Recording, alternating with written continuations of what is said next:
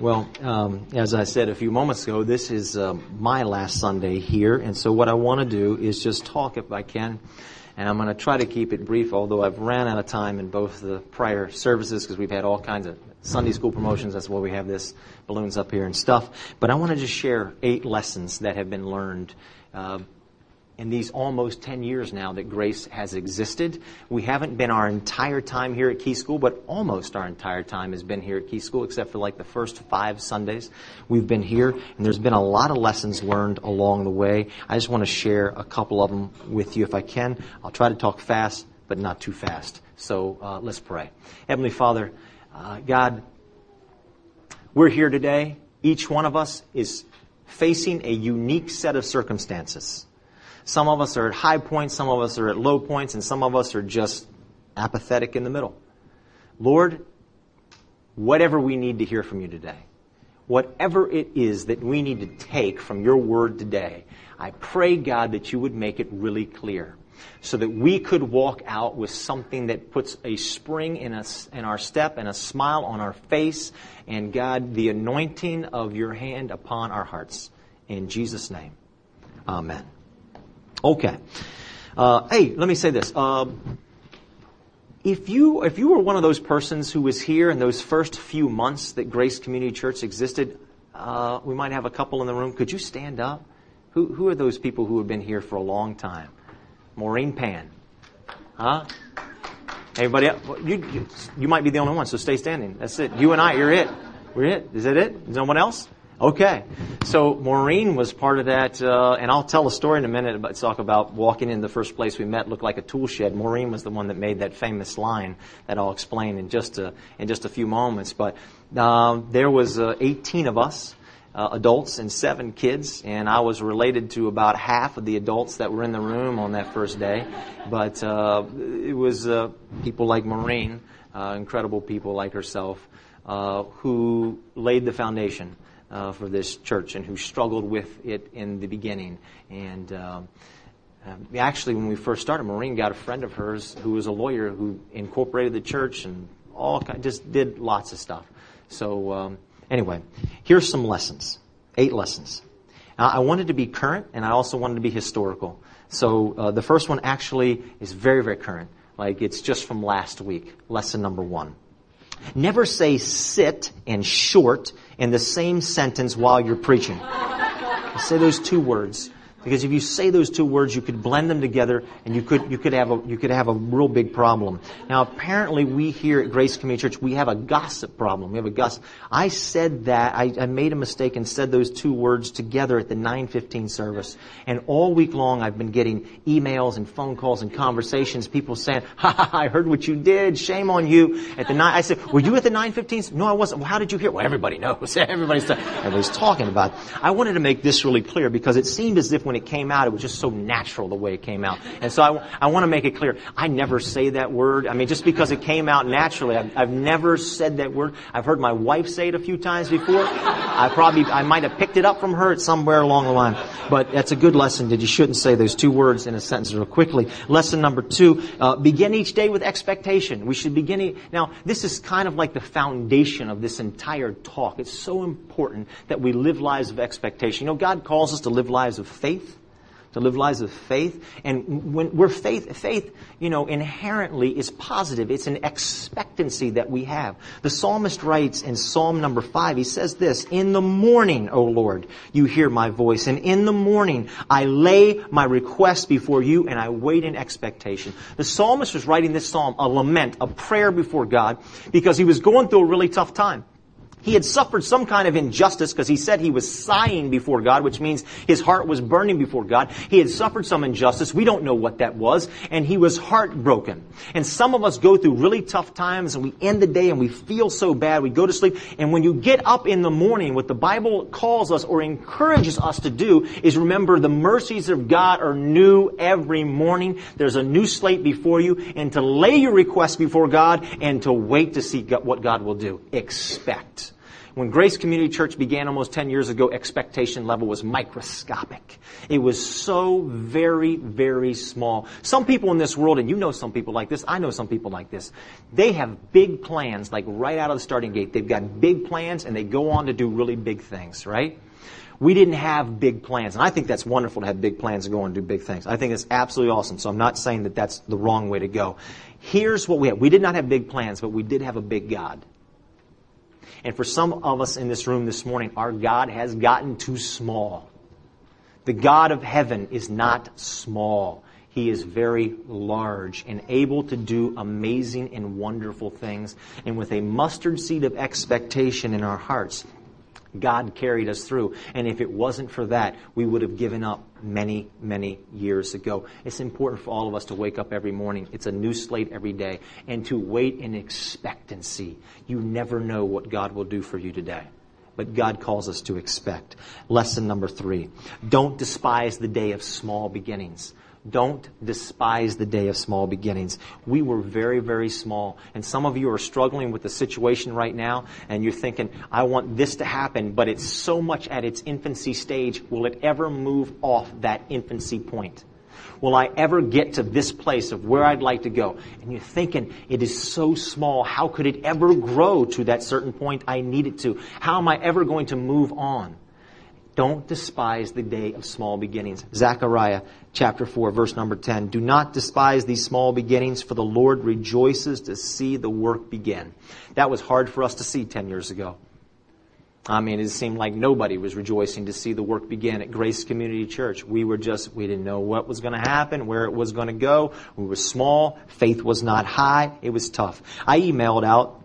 I hope I caught everybody who was here that still, is a part of this church that was there those 10 years ago. And I sent an email out and I just said, hey, any ideas and thoughts? And Richard Thompson sent me some thoughts here, which I thought were excellent. And I'm going to share 4 or 5 of them with you real quick.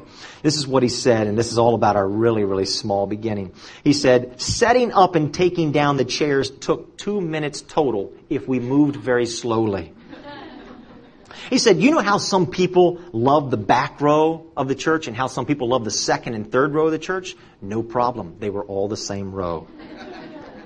John could have fed the flock with 5 loaves of bread and 2 fish. No miracle required. Now this last one here is probably my favorite one that he shared with. He said this, we were wonderfully free of any blue and gray jerseys with that awful star on them. Yes. And all God's people said, Amen. Did you catch the victory last week? Did you catch the victory last week? Did that not warm your heart in such a special way? And what an incredible ending. That was awesome.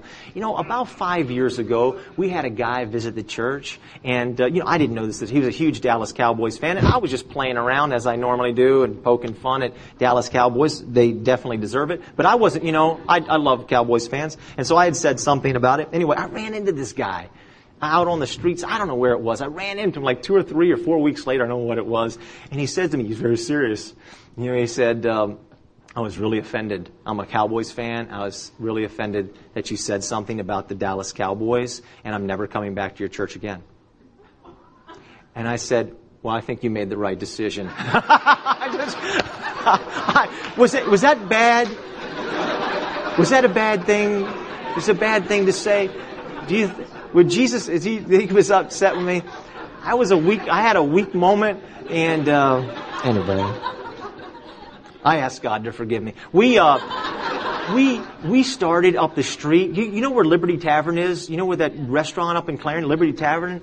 I've never been there. I heard it's really good. But that used to be a Mason's Lodge. It's a Mason's Lodge. And I didn't know any of the Masons there, but somebody who was coming, relative, was a part of those Masons. And they said, look, you can meet here for free in this Mason's Lodge. The location's great. And so anyway, we go in there, and this is where we couldn't use the front door. You had to come in the side door of the Mason's Lodge. Now, Wonderful people, very generous and very kind.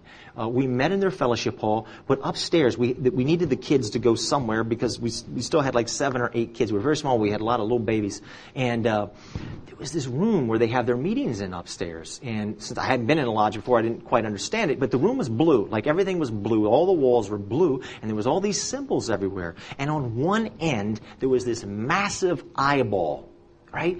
And I don't know what that was doing to the kids, but it was freaking me out, man. You know, it was scaring me. And so we didn't want the kids to meet in there. So the kids actually met in a hallway upstairs. I mean, it was terrible. And so I just knew that we had to leave there. Our first Sunday there, when we walked into the tool shed, as Maureen said, we had to come in through the side door. There was this huge air conditioning heating system that was right there that greeted you when you came in through the side doors, like you're walking in through the basement or something like this to get there. And this is what people were greeted with on Christmas Eve, 2000, when we started. Now, we did not know that they were redoing their bathrooms. Now, what did that mean to us? This is what it meant to us. You got the HVA system here and a toilet here, just right out in the middle of this little lobby. And so you had to squeeze in between the two things, the HVA system and the toilet, like this, to get into the room that we met in. We took a Christmas poinsettia, a red poinsettia, and we put it down in the bowl of that toilet just to make things look nice. And so we really began quite small. Walk and wait. Lesson number 4 is to walk and wait. Now, that seems kind of strange, but you can actually do both of those things at the same time. You can walk and you can wait, because God called Abraham to do that exact thing.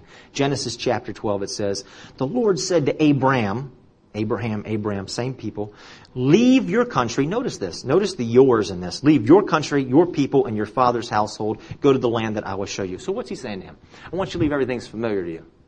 I'm going to do something totally new and something totally unique in your life. Your people, your country, your family, your father, you're going to leave that and you're going to do something completely new. Here's the thing. For those of us who are walking and waiting, you need to do what you know to do. You need to do what you know to do. And the stuff that you don't know to do, rest and wait on God. There is a blessing in the Scripture for all those who wait upon God. Isaiah 30 says, blessed are those who wait for Him. What is the tendency to do when you are waiting on God and you're just thinking, man, He is just way too slow? You settle. You settle, don't you? You settle. So you either do this, you either settle for what you know and make up the best you can, or you just totally give up, right? Isn't that right? So the idea was, man, we're just waiting too long. It says in Isaiah 40, it says, those who wait on the Lord will find new strength. They're going to find, not they're going to have strength now. They won't have the new strength now. But if they keep waiting, they're going to find this new strength. They'll fly on wings like eagles. They'll run and not go weary. They'll walk and not faint. Some of you are just waiting. And what I want to encourage you is don't settle for less than best. Do what you know to do and wait for God to come through for His best later. Don't settle. I played a lot of basketball, and I grew up playing at Thomas Jefferson Middle School. And I don't know, 10 years ago or so, I was up there, the big cute. Was that funny? Was that funny? You can't imagine me still playing basketball 10 years ago? Anyway, so I'm up at TJ, the big, they've got 3 courts up there. And I played with a huge, big group of guys. And there was a guy that, nobody liked this guy. He just really had a bad attitude. He walked in the gym, just everything just went down. So anyway, we're there, we're playing. The guy's there one day, and there's a huge crowd of us around. And this girl walked up. And all the guys, I don't know these things, notice these things because I'm a pastor, but all the other guys thought she was like way attractive, and she was dressed in a certain way that really caught attention. And so she walked up and she started talking to the guy that everybody thought was a jerk. And they talked for a few minutes, and then they walked away together. And everybody in the circle is looking at each other. Is she with him? Is she with that guy? Can you believe that? And then one guy said, she should have walked around the neighborhood a couple more times before she settled for that. Do you know what I'm saying? There is a pressure that we will settle for far less than God's best. And all we need to do is walk around the neighborhood just a little bit longer and wait on God. Resist the urge to settle for less than best, and resist the urge to just give up. I want to tell you about a lunch that I had at Whitlow's. You know where Whitlow's is. Any big party animals here? You can admit it. It's okay. Whitlow's? Nobody knows about Whitlow's? Nobody likes to party at Whitlow's. One honest person in a green shirt in the back. So I go up to Whitlow's for lunch. It was a devastating lunch for me, and I'll tell you, here's the reason why. I was meeting with another guy, who started a church similar time frame that Grace Community Church started. And he wanted to get together. It was about 9 months into both of our churches. He wanted to get together and just talk about it. So we sat down and I just said, how's it going? And man, he unloaded on me for almost an hour straight. He had a strategy. He had a mission. He had a vision. He had brochures. He had a leadership team that he met with. He met with a leadership team of 40 people for 9 months before they ever started the church. They had a website to die for and an office that was absolutely incredible. He had it all lined out. It was, just unbelievable. It was so clear. And when he got done with that, after an hour, he turned and looked at me and says, okay, what about you? I had zero. There was I didn't know. I felt like God was calling us to do something unique. I had no clue. We're 9 months into it. No, you're not going to survive without a mission. I know. You're not going to survive with it. I know.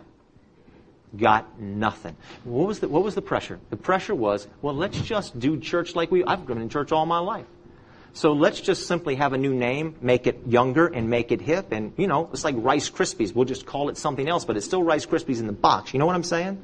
Here's what I'm trying to say to you. God has called every single person in this room to something unique. I totally believe that. God has some unique calling or gifting in your life, and God wants to do it. And some of you are just going nuts waiting. Keep praying. Do what you know to do. And wait on God. Do not settle for less than best. God was not calling us to simply do church like we'd always known it before. He wasn't calling us to do that. That is what was familiar. That's what was familiar to Abraham. And God was calling Abraham to something different. And God was calling Grace Community Church to something different. We felt it as we prayed about it, but we had no clue what it was. So here's how it all came together. As you're praying and you're thinking about these things, you're asking God to show you. What I find in my life is a lot of times God will speak and I won't even recognize God's voice speaking to me. Here's what I mean by that. During the first 2 years of the existence of this church, when I'm begging God, please speak to me. What's your will? What are you doing? Why aren't you speaking? Are you not there? Are you taking a break? What is going on? Where are you? The whole time while I'm begging that, here's what happens to me for the first 2 years of the existence of this church that never happened before and has never happened since. I'm not a social butterfly. When I'm out somewhere on the streets, walking up and down a sidewalk or in a store somewhere, I don't strike up conversations with people. You know what I'm saying? Do you know, is anybody else like me? I'm just going about I'm shy. I don't do that. I'm telling you, for 2 years, I had everybody and his brother wanting to talk to me, and that never has happened in my life. And they all ask me what I do. What do you do?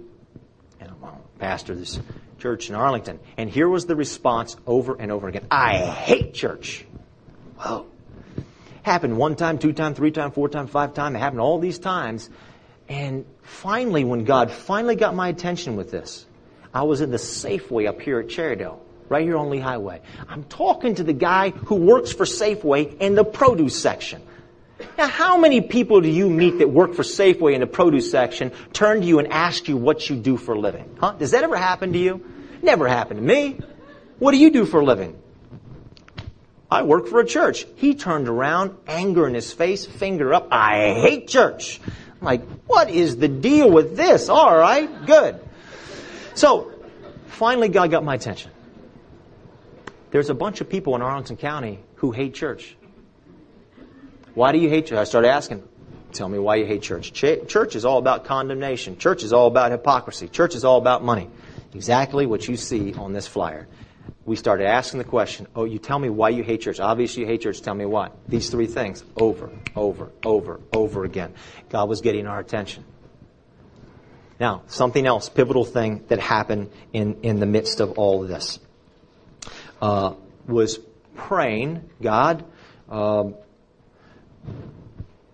how do we get the word out that we actually exist? That we're here. What do you want us to be? All of these things like this. And the office, the Grace Community Church office, God bless the pastor at First Baptist Church of Ballston. He called me up one day. I think he felt really sorry for me. And he had a room. He said, you want a room? I'll give it to you for free. We went anywhere there was places for free. Like if somebody said something was free, that's where Grace went, right? So he said, I got this free room for you. And so I go and he gives me this room and I get this old broken down, this folding table, right? Thing was on its last leg, had a big hole in it. right? I had a metal folding chair and I had a cell phone. That's the only thing that was in the room. And that was our office for the first 18 months. Somebody found a mailing address of us, though, and started sending me these catalogs about doing postcards. And I would take it, because I didn't feel good about doing postcards, I just immediately throw it away. Not only did we feel good about it, we didn't have the money, so I just throw it away. And I did that for month after month after month. And finally one day, instead of throwing it away, I let it sit right on that little broken down folding table. And I was praying one morning, and the thing was like screaming at me, and it was making me, I was all upset during my time of prayer. And so I picked up that catalog, and I said, well, that's it, God. If you want us to do a mailer, then I need $10,000, and I threw the thing in the trash. That night I got a call from a lady, West Virginia. She said, I got $11,500 in stock I want to give the church. I said, well, that's great. And so I obviously got the connection between the prayer that morning and this, what happened here. Now, I've read through Exodus many times, and I wonder, when the children of Israel, when the seas parted and the manna and all the plagues in Egypt, how could they possibly doubt God when God was doing all that, right? Now I understand how they can doubt God. Because God answered, there's the quickest answer I've ever had to a prayer in my life. But see, I was already negative against doing mailers. And then the few people who were coming to Grace, they expressed negativity about the mailers. So what did we do with the mailer? We did nothing. We did nothing.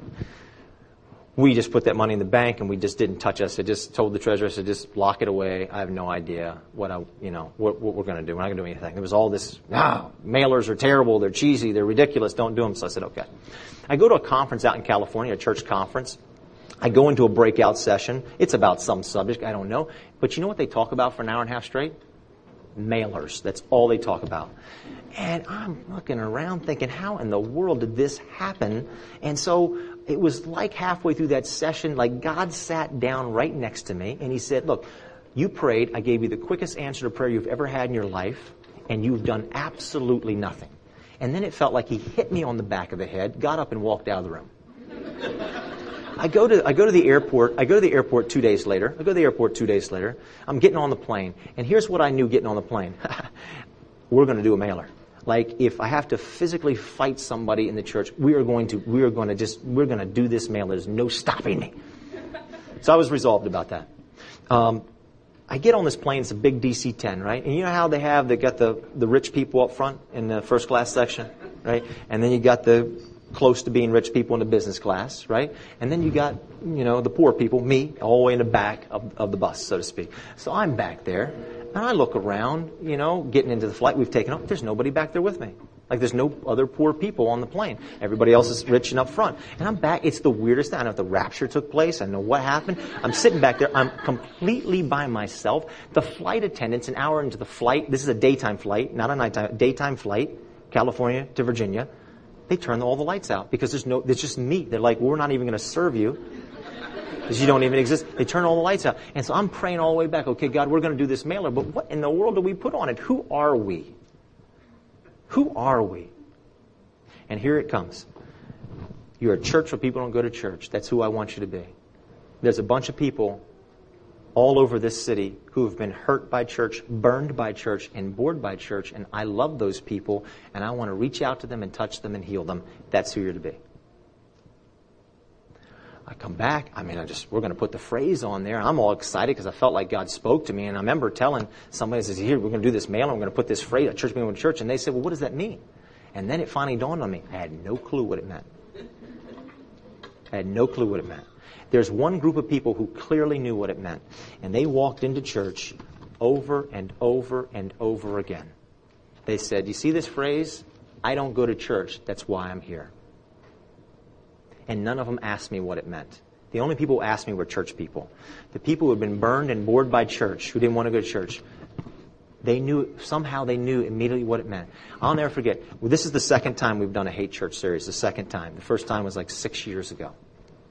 And the front of it looked just like this. 2 sisters came in that day. They were probably in their 20s. And I'll never forget this. I met them, front door, they were walking out, and they had the postcard with them. They said, see this? And they both said in unison, singing chorus, we hate church. And they had a big smile on their face. This is so weird, God. What am I doing? This was so unfamiliar. There's a tendency for us to fall back to what's familiar.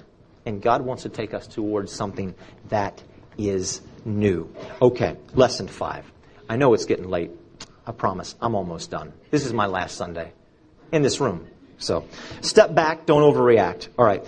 Don't be quick to fly off the handle. Anger boomerangs, and you can spot a fool by the lumps that he has on his head. Chicken little, the sky is falling, right? Chicken little, the sky is falling. Sometimes, you ever gotten this way? You ever melted down over something that seems so huge, and then now as you look back on it in retrospect, it seems so small? I'm like, you were just like ready just to totally throw in the chips. Whatever. You were just melting down because it was so terrible what had happened, and now you look back and you just laugh about it. That was, man... That has been the story. So we come back, we decide to do this mailer, right? We do this mailer. Mailer goes out. Now here's the thing you got to know. This one that we just sent out is 10 times the mailer of our first mailer that we ever did. We just mailed to like 100,000 homes this. Our first mailer was to 10,000 homes. Now check out what happened. All that week when the mailer went out, my phone was ringing off the hook. People were just cussing me out. How dare you send me that? It wasn't this one. It was a simple, laid-back mailer. We worked our way up to this. Okay, just, hey, if you feel stressed out, come. So it was just a general. But these were people who just they hated church. And so they were mad, they were angry, and how are you meeting in school, and separation church and state, and they gave me all cuss words I've never even heard before. They were writing me letters, phone ringing off. It was crazy. The pushback was powerful. On the Sunday, the first Sunday that we ever tried the mailer, I pulled into the lot. This has never happened before. There was 30 sheriff's cars in that parking lot. 30. What's up? And somebody said to me as they walked in, they were regular attendants, if I saw all those sheriff's cars, I would never come to this church. Thank you. Very encouraging. We got inside this room, and there was 2 birds just flying all around this room. 2 birds. Never happened before. Sheriff's cars, phone calls, birds. Sound system wouldn't work. We couldn't figure out why. It just wouldn't work. Now, you know what, everybody? Here's what you need to understand. When God calls you to something and you start it, the battle is going to be the most powerful. We just sent out a mailer 10 times that size. I've received 1 phone call, and that was from somebody thanking me for sending the mailer. I received 10 phone calls off an itty-bitty little mailer we did, and people hated my guts. Couldn't stand me, going to track me down and hurt me and all kinds of stuff. Why does that happen? How does that happen? God calls you to do something new. The battle is usually going to be the toughest at the beginning because the devil wants you to turn around off that bridge and go back the way you came. He's happy the way you are when God is calling you to something bigger and better. That's the lesson that I learned from that. So, don't overreact. Take a step back. All right. Just be real. I'm almost done. Just be real. I have noticed that there is a tremendous pressure in church circles to act righteous and like you've got your act completely together. And I suggest to you that it is unhealthy and that God has not designed us to live lives of pretension. It is much healthier for us to be absolutely real and honest about who we are. I have, over the course of the years, I have stood up here before and said, you know what, I struggle with this or I struggle with that, and I have doubts about God sometimes, and all kinds of... It is best just to be honest. When Grace began, my wife and I, Krista, we had been through so much. We had been burned by church ourselves. And we decided, look, we're going to be honest about our faith. We're going to be totally transparent about this church. We're going to be transparent about our marriage. We are just going to be real. And the thought was, from my years of growing up, man, you can't do that. You can't do that. That's crazy. But you know what? We had nothing to lose. So we're just real. And God calls us to just be real. Lesson number 7. You absolutely cannot outgive God. You can't outgive God. Luke 6, if you give, you will receive. Your gift will return to you in full measure, pressed down, shaken together to make room for more and running over. Whatever measure you use in giving, large or small, it will be used to measure what is given back to you. Specifically, Jesus Christ was talking about forgiveness there. But the principle is true, whether it's forgiveness or it's love or it's your time, your energy, your encouragement to others, your graciousness, or even your money. I got a phone call when we just began. We were just a couple months into the church, and Treasurer said, we've got, can you believe this? $11,000. I remember the number, $780 in the bank. I said, whoa, that was huge. I could not believe that. And I'm driving to a meeting to meet with those few people who were coming to Grace at that time, and I'm driving into the parking lot, and for some reason God prompts me very strongly and says, give 30% of that money away. give 30% of that money away and bless others, help others. I walk in that meeting and I say, man, I feel like we should do this. I don't know why. Now, I'm not saying that you do this all the time. I'm not saying, okay, man, I go out and give 50% of everything I got away because God's going to, okay, so clarify. Are we cool? Okay, this is a one-time, man, give that money. Now, we always tithe as a church. We always gave 10% at minimum away of whatever came in. But this time we're going to give 30% away. And I remember one of them commented to me, well, you're just shooting yourself in your own foot, man. I mean, we were just a tiny church. You get paid. You're not going to get paid. I said, okay. Stupid, but we're going to do this. So we did this. I got a phone call a week later from the treasurer. Said, I don't know what's happened, but for some reason we have received money in the past week totaling almost $17,000, and we now have $30,000 in the bank after we just gave all that money away.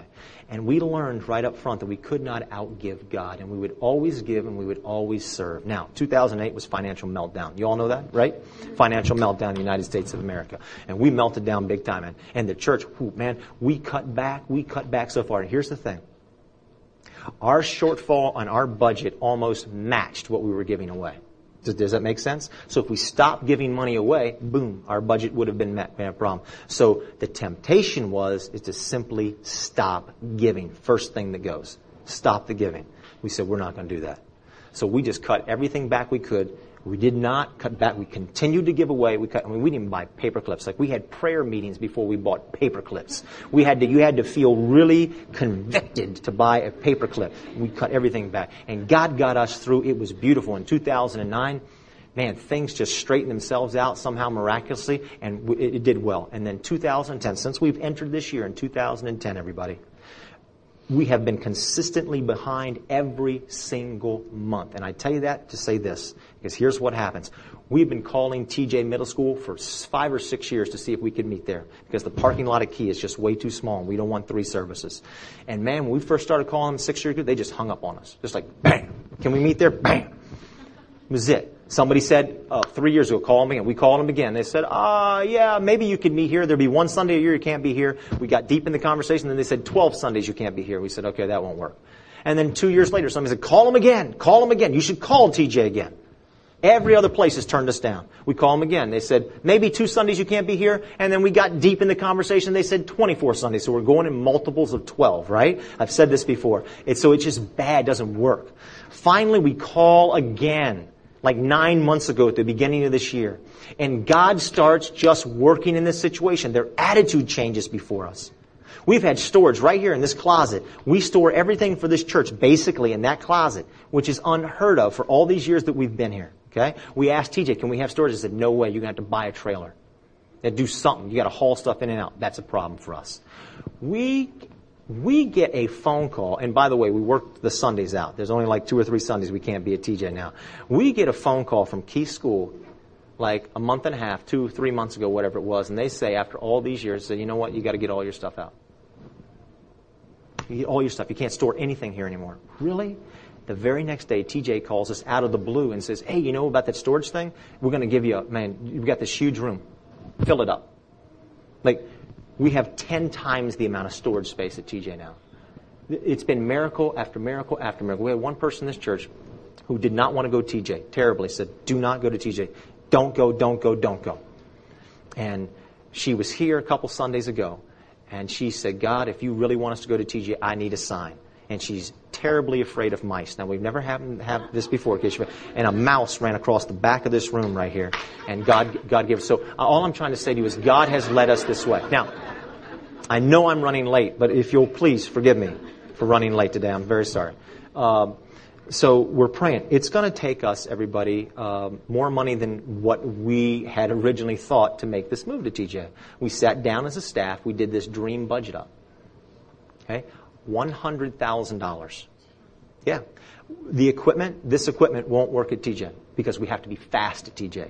It takes, our sound guys back there, they show up at 7 o'clock in the morning and they leave here at about 1:30 in the afternoon.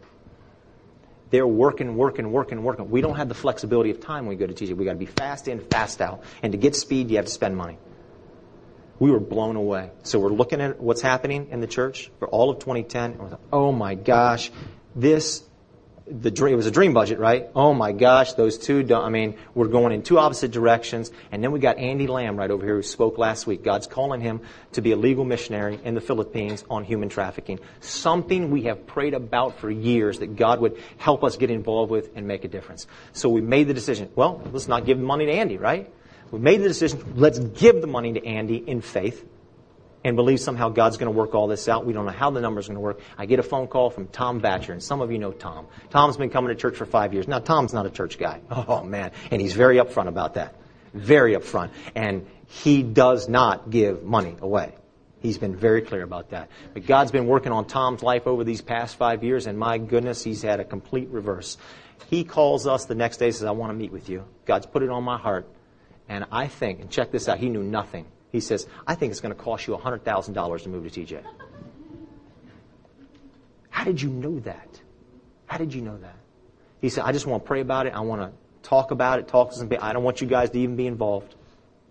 4 days later, Tom called and said, okay, you're done. You got the entire budget's already met. So we're walking into TJ with everything we need. Now, our regular monthly giving is still, we're still tight, but we're walking in there with the budget for the transition completely met. That's a God thing. That's a God thing. Okay.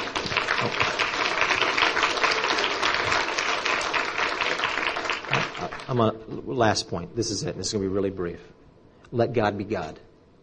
Y'all, what I've learned over 10 years here at Grace is you got to let God be God. It says in Zechariah chapter 4, and it's not by might, it's not by power, but it's by the Spirit of God. Those words were spoken to Zerubbabel from Zechariah because Zerubbabel was very discouraged. God had sent him back to Jerusalem to build up the temple, and all the work on the temple had stopped. Everybody in the neighborhood was saying, you'll never do it. It's not going to work. They were discouraging them and distracting them, and all the people who was working with Zerubbabel, they gave up. They just went and worked on their homes. They could care less that the church was not being built. Just, who cares? And he was so down and depressed. And Zechariah comes to him and says, I got a message from God for you. It's not by might, it's not by power, it's by my Spirit, says God. We have gone through some very discouraging times, but we serve a really big God. You're here this morning, and some of you are really facing some difficult things.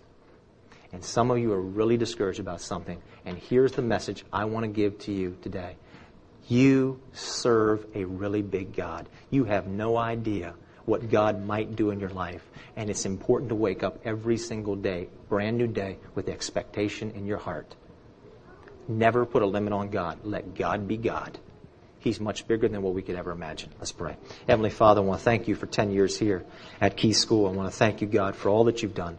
You get the credit for 100% for every single thing. Everything, God, it's been all you.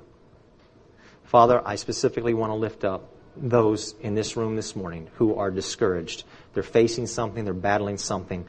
God, I pray that you would give all of us in this room that are in that condition of discouragement, give us a glimpse of how mighty, how huge and powerful you are, and how small our problems can be in the face of your awesomeness.